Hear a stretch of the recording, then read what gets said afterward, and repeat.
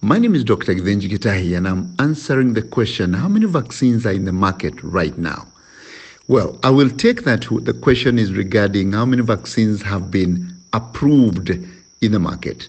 There are very many vaccines. Countries have approved their own, but generally for many of the countries like Kenya that are receiving vaccines from what we call the COVID vaccine facility, which is run by the Global Vaccine Alliance with the regulatory supervision of WHO or the World Health Organization, we are aware that the Pfizer has been approved, Moderna has been approved, AstraZeneca has been approved, and more recently, J&J has been approved. So those are the ones that have been approved by WHO under COVAX. But there are other vaccines that are awaiting approval by WHO or the countries have approved for themselves. The Sputnik from Russia is one of them, approved by Russia and maybe a few other countries, not yet by WHO. The Sinovac, Sinopharm from China, approved by China, it's not yet approved by WHO.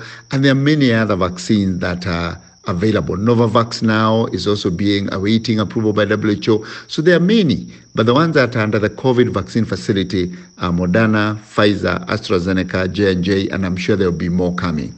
The point here to make is that all of them are effective. All of them prevent you from proceeding to severe disease. In fact, almost all of them have 100% protection against severe disease, including AstraZeneca. So the best vaccine for you is the vaccine that's available for you. Thank you.